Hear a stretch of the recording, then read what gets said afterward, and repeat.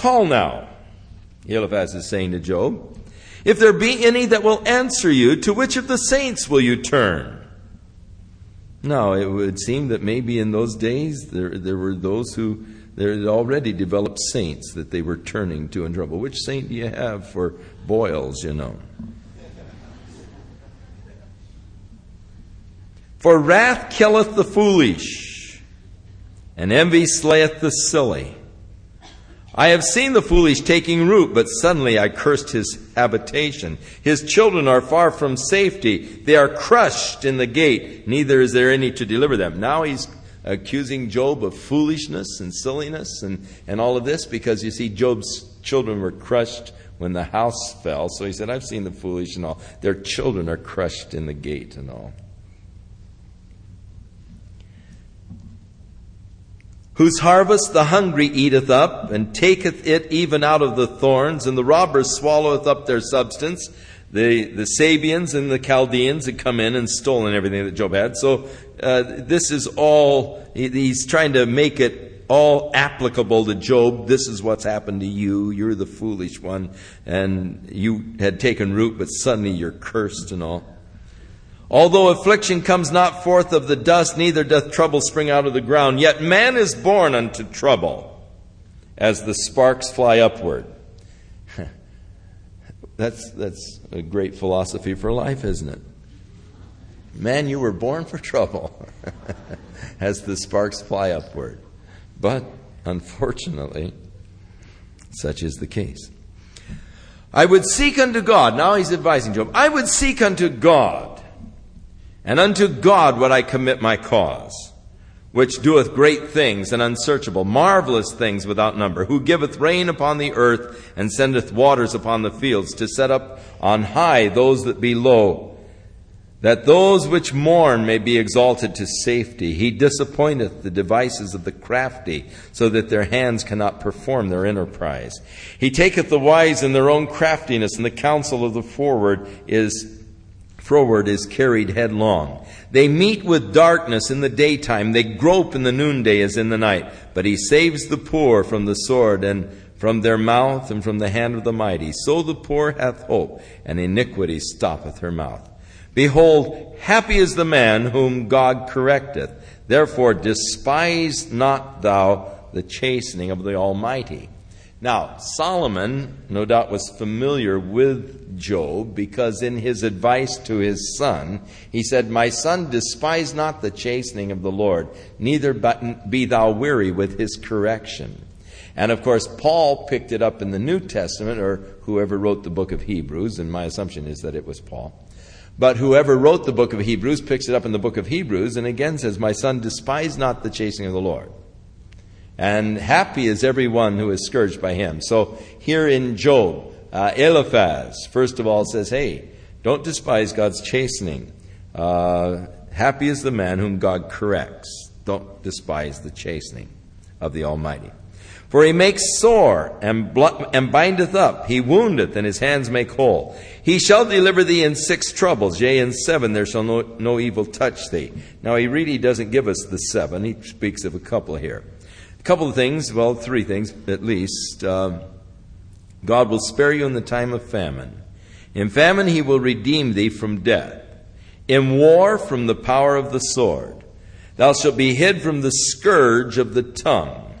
Neither shalt thou be afraid of the destruction when it cometh. And so there are 4 of the 7. He doesn't give us the other 3. He comes back now to destruction and famine. Thou shalt laugh. Neither shalt thou be afraid of the beasts of the earth. That's 5. For thou shalt be in league with the stones of the field, and the beasts of the field shall be at peace with thee. And thou shalt know thy tabernacle shall be in peace. Thou shalt visit thy habitation, shall not sin. Thou shalt know also thy seed shall be great, thine offspring as the grass of the earth. Thou shalt come to thy grave in full age, like a shock of corn cometh in his season. Lo, this we have searched it, so it is. Hear it, and know it for your own good. So, here's the way it is, Job. This is the way the cow eats its cabbage, you know. So listen to me. It's for your own good, man. You know, just get right with God. So Job responds to him and he says, "Oh, that my grief were thoroughly weighed, and my calamities were laid in the balances together." Now, of course, picturesque, you got to see it. In those days, the balances, the scales were always balances, and they had the little weights that they would put on the one side, and then, the grapes or whatever you were buying were put on the other side, and when the balance came to the equal, then, you had the talent, the weight of the talent of grapes and so forth, and you've got to see these balances. Now he said, "Oh, that my calamities, my griefs were laid in a balance. They would be heavier than the sands of the sea." So you picture all the sand of the sea put in the one side of the balance, and now you're pouring in Job's calamities and Job's grief, and it balances out. I think he's exaggerating a little bit. "They would be heavier than the sand of the sea. Therefore my words are swallowed up. For the arrows of the Almighty are within me. The poison whereof drinketh up my spirit. The terrors of God do set themselves in array against me.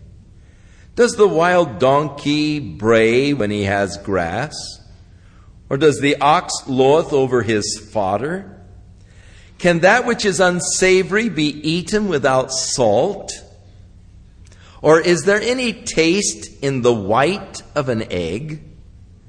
The things that my soul refused to touch are as my sorrowful meat. Oh, that I might have my request, that God would just grant me the thing that I long for."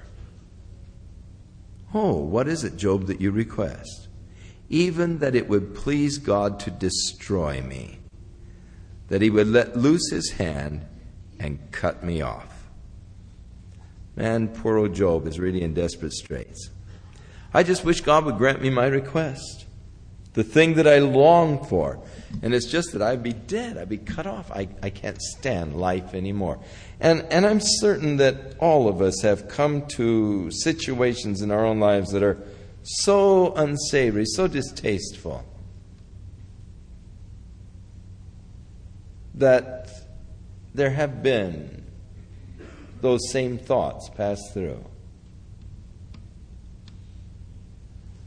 Oh, that God would grant me my desire. But yet, I don't think that we always really think those thoughts sincerely. I think a lot of times we say that. "Oh, I wish I were dead." But we really don't mean it. Like the fellow who was carrying this heavy load on a hot, hot day. And he finally came to this river. And he just sort of collapsed. And he set the load down, and he was just sitting there by the river. And he said, "Oh, death, death, please come, death." And he felt a tap on the shoulder, and he looked up, and there was death. He said, "Did you call me?" And he said, "Yes, would you mind helping me get this pack on my back so I can get going again?"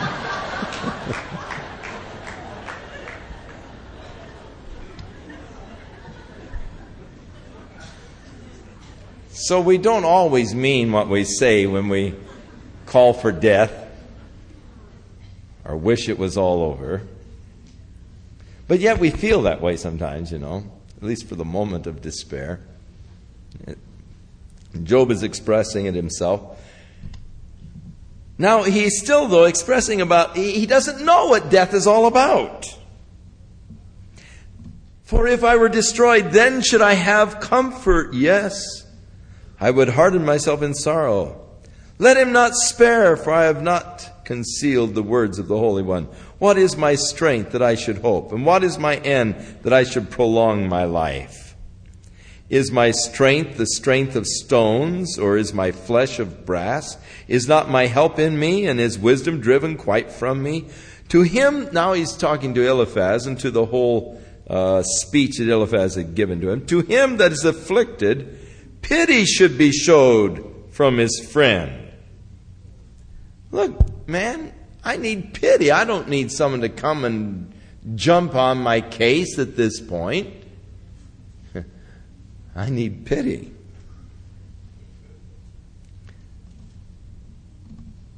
My brethren have dealt deceitfully as a brook, and as a stream of brooks they pass away, which are blackish by reason of the ice wherein the snow is hid. What time they wax warm, they vanish. When it is hot, they are consumed out of their place. Now, this is very picturesque, and it's poetry, and thus it's meant to be picturesque. And he's just saying, my friends are like ice, or like snow. They appear to be friends, but when things get hot, they melt. They don't exist. I've had those kind of friends. They're called fair weather friends. When things get hot, you'll never find them. The paths of their way are turned aside. They go to nothing and perish. Down to verse 21. For now you are nothing. You see my casting down and you're afraid. Did I say to you, come to me, give me a reward of your substance, or deliver me from the enemy's hand, redeem me from the hand of the mighty? Job said, look, man, did I ask you to come around? Did I ask you for anything? Don't give me any more of your life. I'm tired of you. I didn't ask you for anything. I didn't say, I want you to give me something. He said, I didn't call for you. And then he went on to say, teach me, and I will hold my tongue. Tell me something that's worthwhile, and I'll be quiet. You haven't told me anything worthwhile. Cause me to understand wherein I've erred. How forcible are right words. But what does your arguing reprove? Boy, Job gets really cutting with his tongue.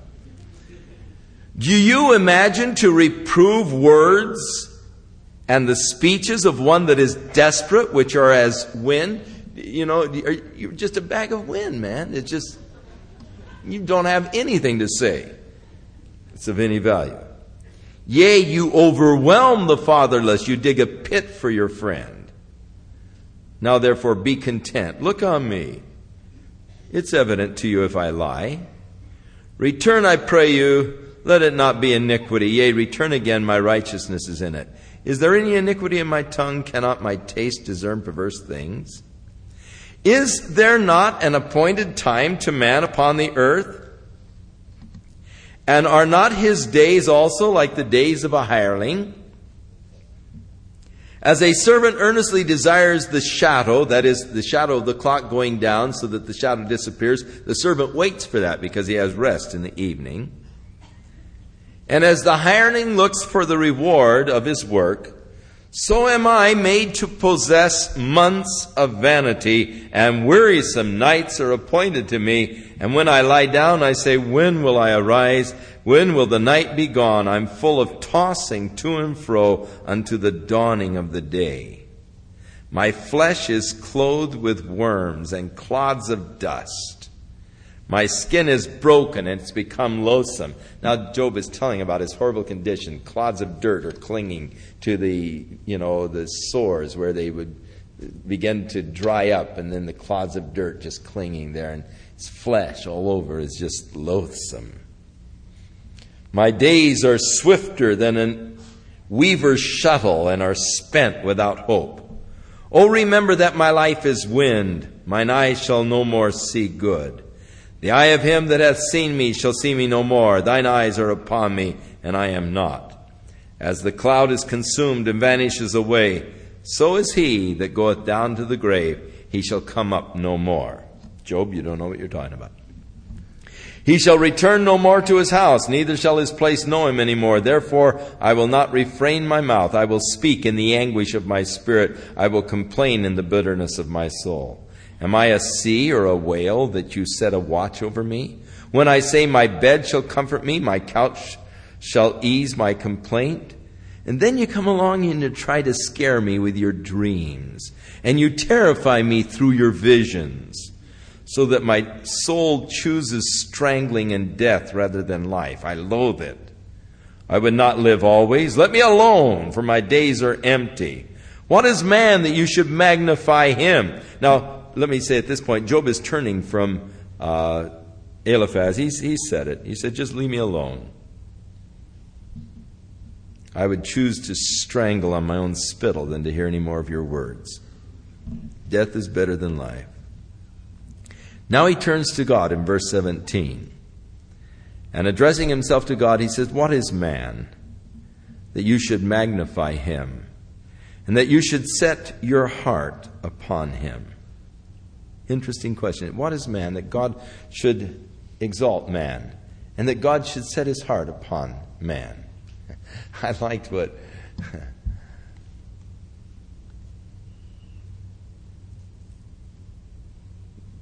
Dave said this morning as he was leading us in singing, and can it be that I should gain an interest in the Savior's blood? Died he for me who caused his pain?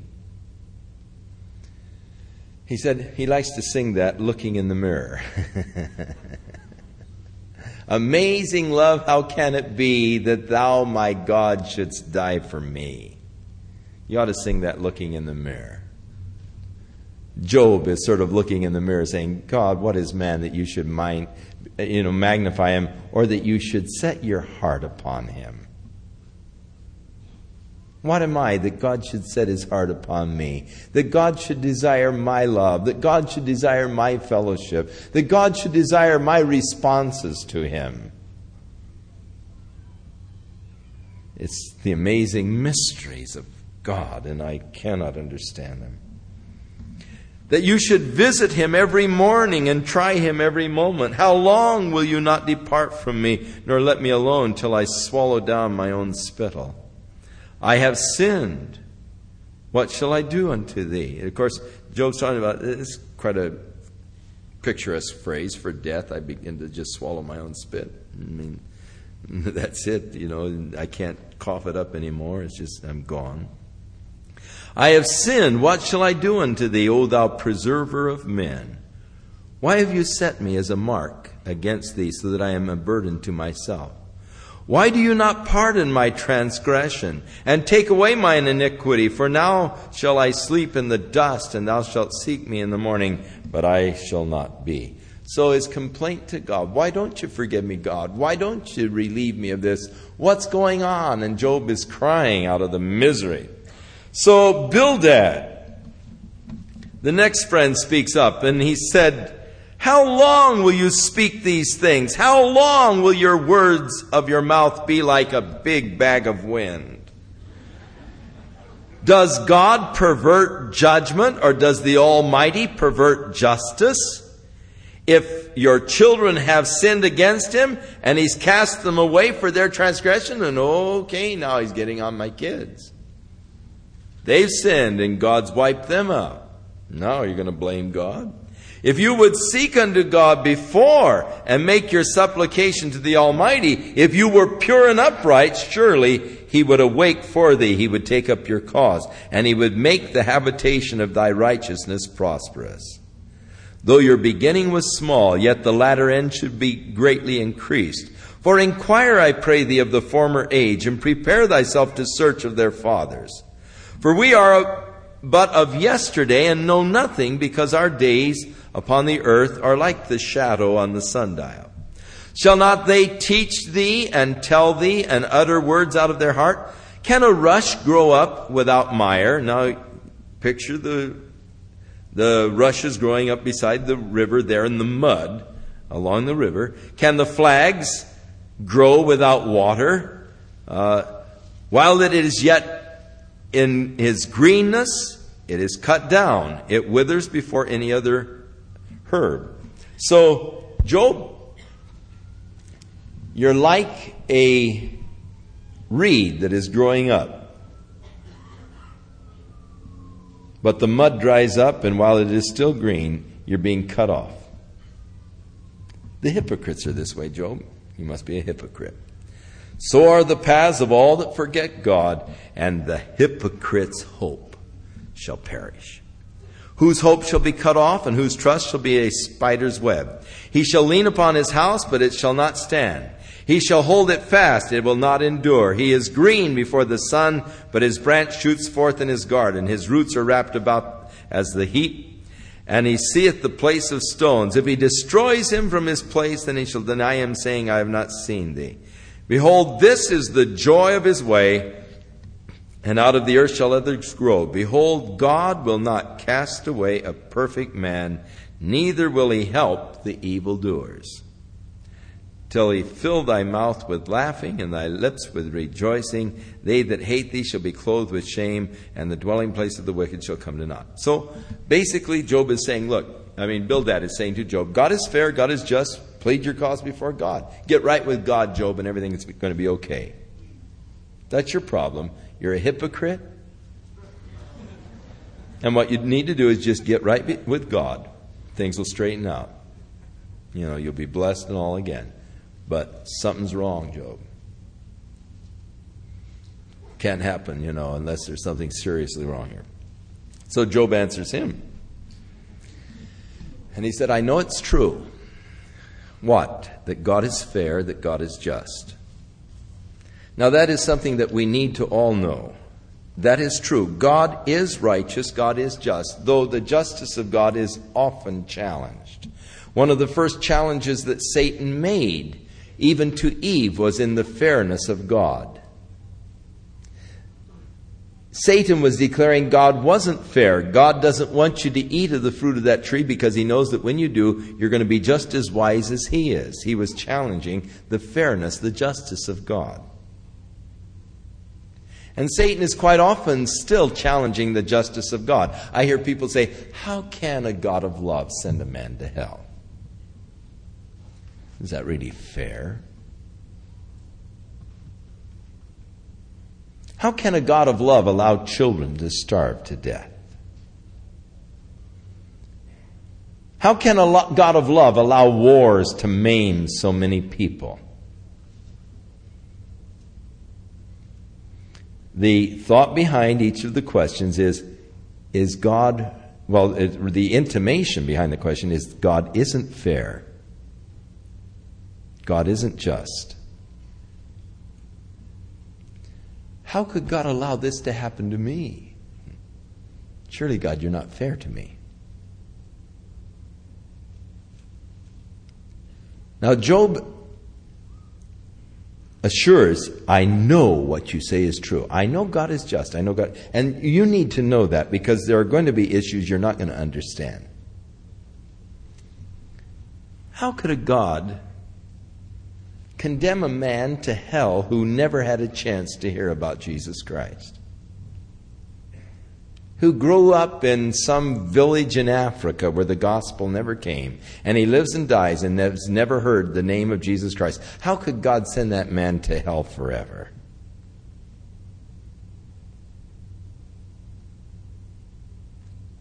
Let me first of all say I don't know that the Scripture does say that God does send him to hell forever. The person who has never heard. I will tell you that the Scripture does say that God will be fair when he judges that man who has never heard. Now, just what God is going to do, I don't know. But when he does it, and I see it, I'm going to say, right on. That's so fair. Because God is just. Though the justice of God is constantly being challenged by the enemy. Job saying, I know what you say is true. But that's not my problem. My problem is, how can I stand before God to plead my case? How can I bring my cause before God to be justified by him? For God is so vast. His wisdom is so great. If he should start asking me questions, if he would ask me 1,000 questions, I couldn't even answer one. I am so puny in relationship to God. I am just nothing, and God is infinite. So how can I, this little speck of dust on the planet Earth, hope to ever touch God or reach God or plead my case to God or say, hey God, what are you doing? Why have you done this?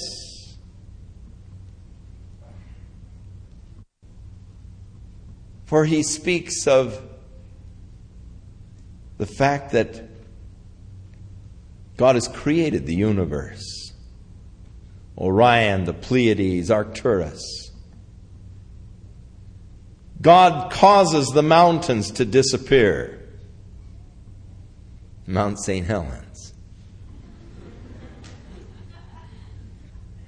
In building a new section of highway in Washington, it took them 5 months, 24 hours a day, with the most modern earth-moving equipment to move 1 million cubic yards of that basalt material.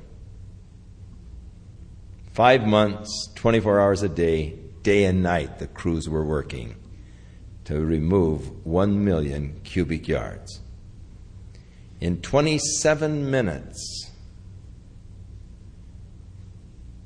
from Mount St. Helens, the same type of basalt material, there was removed 5,350,000,000 cubic yards of material, pulverized and spread all over the northern part of the United States in 27 minutes.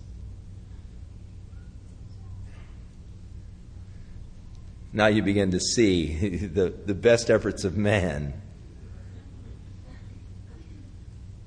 And what is man compared with what God can do? He shakes the earth. He has set the constellations. He spread out the heavens with his hands. Who am I that I could come before this kind of a God? Because I can't even see him. Though I know he surrounds me, I don't see him. I can't perceive him. I can't touch him. I reach out, but he's not there.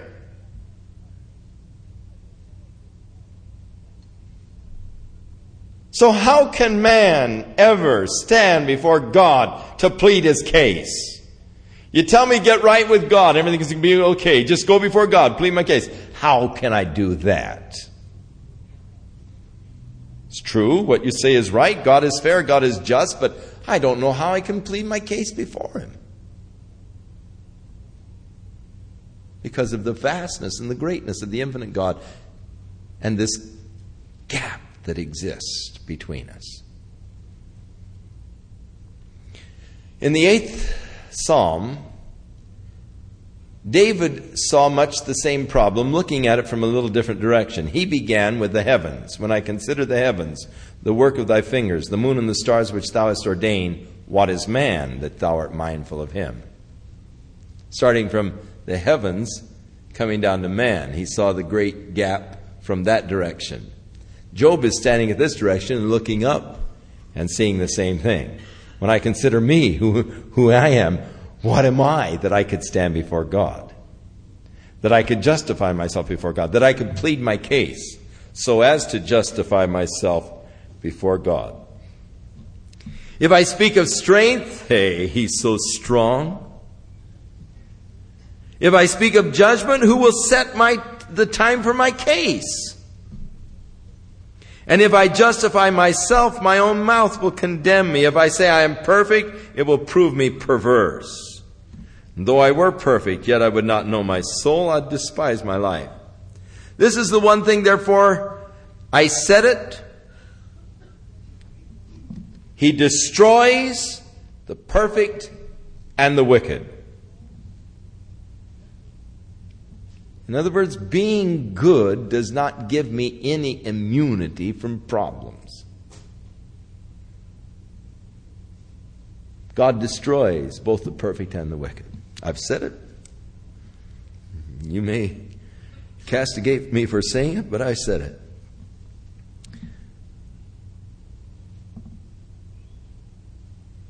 He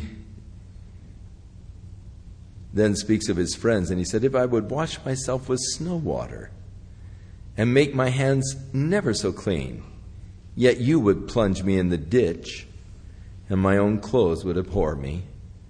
So, what can I say? I can't tell you how righteous I am or how, innocent I am. You would throw me in the ditch, even if I had cleansed myself. And then he said concerning God, he is not a man as I am. Now remember that. How often we're trying to pull God down to our level.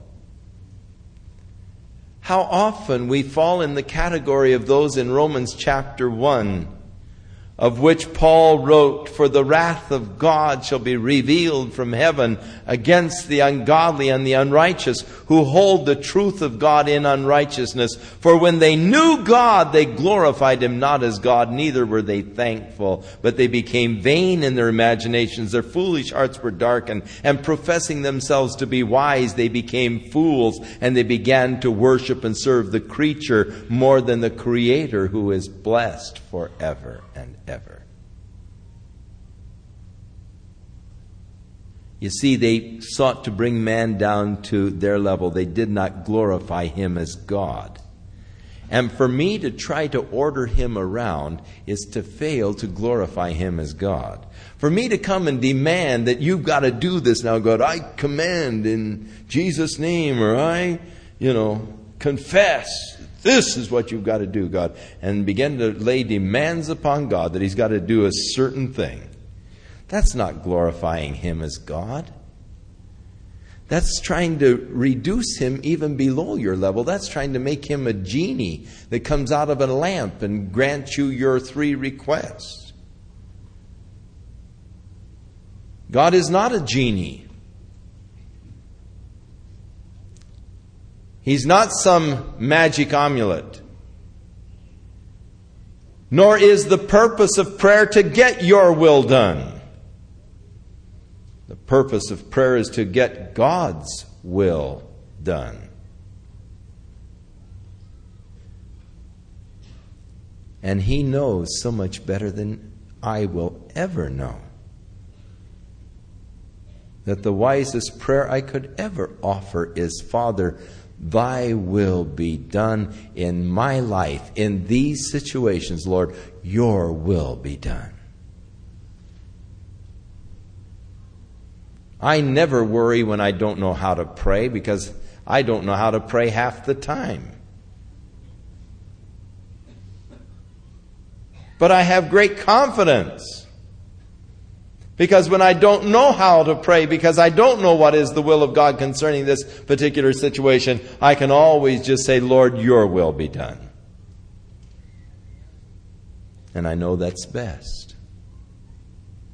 I have that kind of confidence in God because He is so much greater than I am. His wisdom is, there's no comparison. There's no basis for comparison. There's no way that you can compare the finite with the infinite.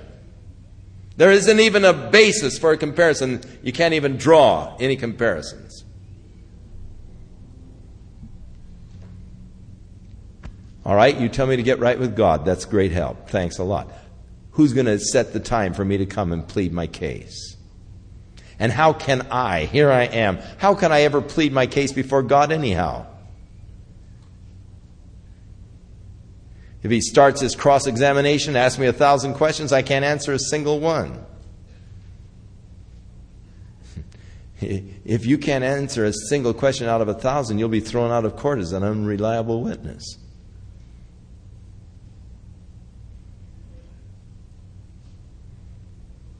He's not a man like I am, that I could come and say, hey, what are you doing here? What's going on? He's not a man like I am. Neither is there any daysman between us that might lay his hand upon us both. My situation is hopeless. God is so vast, there's no way I can touch Him. I can't see Him. I know He's there. I know He's just. But I have no way of pleading my cause. I'm just a man. He is the infinite God. The only way this could ever be is that somehow there would be between us a daysman, one who could lay his hand on us both. But there isn't any. There's no mediator, no daysman. Oh, how I thank God for the revelation of the New Testament, where Paul the Apostle tells us there is one God and there is one mediator. There is one daysman between God and man, the man, Christ Jesus, who was in the form of God and thought it not robbery to be equal with God, yet he emptied himself and took on the form of man. And so he touches God, but he came down and he touched me as a man. In all points he was tempted, even as I am, in order that he might be able to help me when I am in my hour of temptation. For in the beginning was the Word, and the Word was with God, and the Word was God. But the Word was made flesh, and he dwelt, tabernacled, made his home among us. And we beheld his glory, as of the only begotten of the Father, full of grace and truth. For that which was from the beginning, which John said we have seen, we have touched, we have heard, we declare. We saw. Job said, he's around me, I can't see him. John said, I've seen him. The one who existed from the beginning, I've seen him. Job said, I can't touch him. John said, I've touched him. For though man could never build a bridge to God, God in his mercy built the bridge to man. And there is the vast difference between every religious system and Christianity. For in every religious system, you have man's endeavor to build his bridge to God. Man trying to climb the ladder to reach God. Man trying to reach out and touch God. Find God, discover God. But in Christianity, you have God reaching down to man. Therefore, Christianity is reasonable and logical, whereas every other religious system is illogical and unreasonable. Because it is illogic and unreasonable to think that the finite could reach the infinite.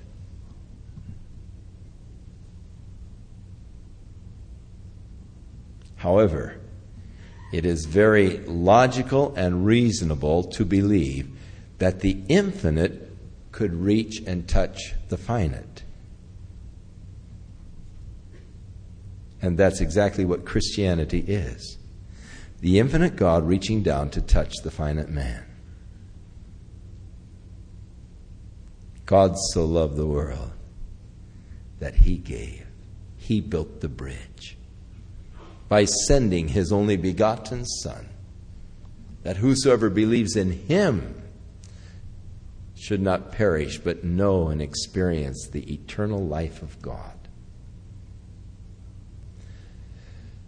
Job cried out, a man stripped of everything, and now you have one of the basic cries of man, a cry of man after God, and it exists down deep in every heart. Sir Henry Drummond, in his brilliant scientist, in his book, The Nature and the Supernatural, said, there is within the very protoplasm of man's cells those little tentacles that are reaching out for God.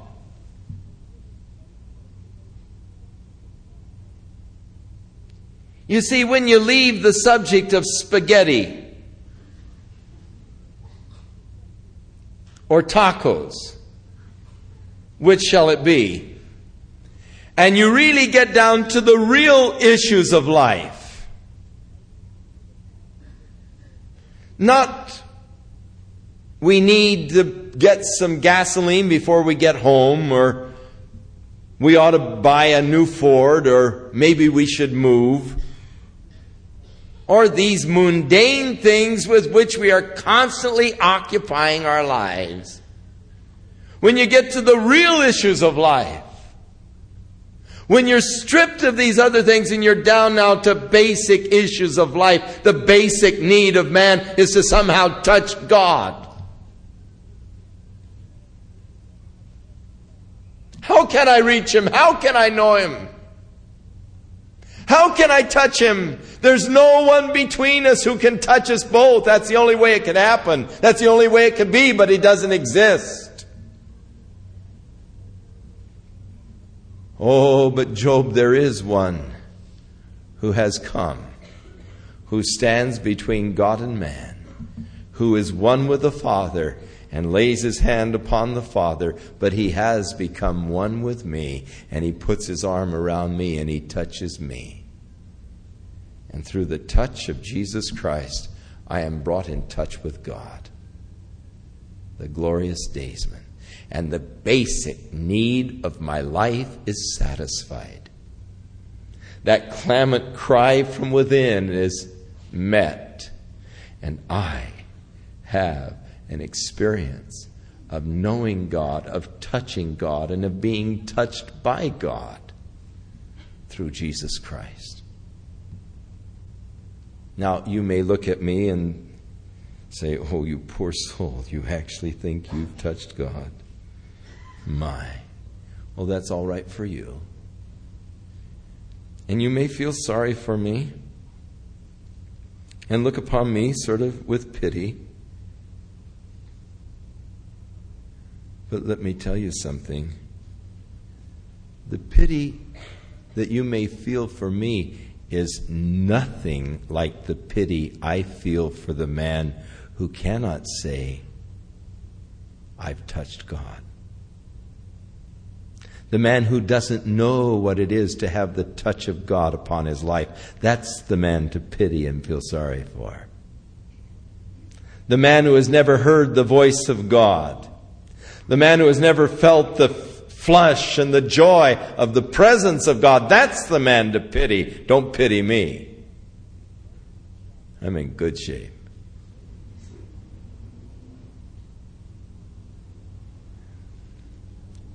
Now Job goes on in the 10th chapter. He said, my soul is weary of my life. He goes right back into his misery. He looks for the answer, but it isn't there. It isn't to be found. And so I return back to my weariness of life. I will leave my complaint upon myself. I will speak in the bitterness of my soul. I will say unto God, do not condemn me. Show me where you are contending with me. It is good unto thee that you should oppress, and that you should despise the work of your hands, and that you should shine upon the counsel of the wicked. Have you eyes of flesh, or do you see as a man sees? Are thy days as the days of a man? Are thy years as a man years? That you inquire after my iniquity and search after my sin? You know that I am not wicked, and there is none that can deliver out of your hand. Your hands have made me and fashioned me together round about, yet you are destroying me. Remember, I beseech thee, that you have made me as the clay, and wilt thou bring me into dust again? So Job is pleading now his cause before God. God, I don't know. Can you see as I see? Do you have ears? You know? You've made me, Lord. You've made me out of the dust. Now remember that. You know, that to me is comforting that God does remember that. In the Psalms we read that He knows our frame, that we are but dust. Hey, you're not Superman. You're not Wonder Woman. You're dust. You're not the super saint that you'd like to be, and that you sometimes think you are. You're dust. You were made out of dust. And God remembers that. Thank you, Father, for remembering. Because I sometimes forget. I think that I am more than I really am. I think that I can accomplish more than I really can. I think I've achieved more than I really have. And I began to get a little self-confidence, a little prideful. And in His love, He deflates me. And here I am, all bummed out, failed again, messed things up. Oh God, why did you allow this to happen to me? I'm so disappointed in myself. Stumbled once more, failed again. And He says, oh, come on, you're nothing but dust to begin with. Did you forget that? Yep. Well, I didn't. He knows your frame. He knows you're not made of steel. He knows you're made of dust. And so Job is reminding him, and it is a truth. Remember that you have made me like clay. Are you going to bring me to the dust again? Have you not poured me out as milk and curdled me like cheese? This, of course, is poetry and picturesque kind of speech. God's poured me out like milk and curdled me like cheese. You have clothed me with skin and flesh, and you have fenced me about. And can you see now your skeleton as a fence with bones and sinews? You have granted me life and favor, and thy visitation hath preserved my spirit. And these things hast thou hid in thine heart, and I know that this is with thee. And if I sin, then you mark me, and you will not acquit me from mine iniquity. If I be wicked, woe unto me, and if I be righteous, yet will I not lift up my head. I am full of confusion. Therefore, look upon my affliction. God, I'm totally confused. I don't understand life. I don't understand the things that are happening to me. Oh, God, just look upon my affliction. Here I am, God, just filled with confusion. I've sat where Job is sitting many times, where I've just become totally confused with life. All of the intricate little intertwinings. Look upon my affliction, Lord, for it increases. You hunt me as a fierce lion, and again you show yourself marvelous upon me. You renew your witness against me and increase your indignation upon me, and changes and war are against me. Wherefore then hast thou brought me forth out of the womb? Why, Lord, did you allow me to live from birth? Oh, that I had died, and no eye had ever seen me. I should have been as though I had not been. I should have been carried from the womb to the grave. Are not my days few? Cease then and let me alone, that I may take just a little comfort. Before I go from where I shall not return, even to the land of darkness and the shadow of death, a land of darkness as darkness itself and the shadow of death, without any order, and where the light is its darkness. God, just give me a little reprieve before I die. I'm so confused. That's a sort of a dark place to leave you, but unfortunately, we don't get any light until we get to the 38th chapter. So, hang on.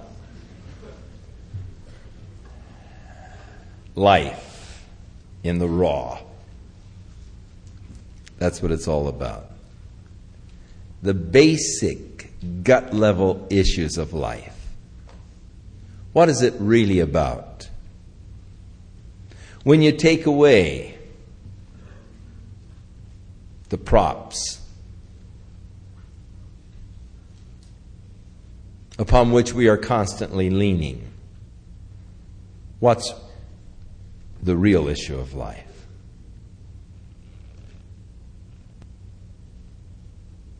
We have it here in Job.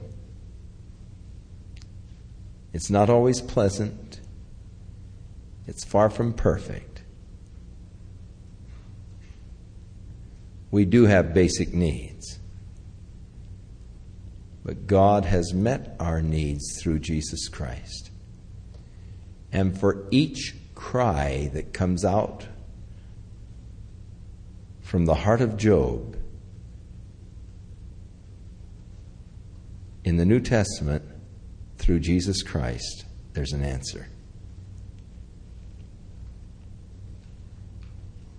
For God in Christ has provided for the basic needs of man. And I'm so thankful.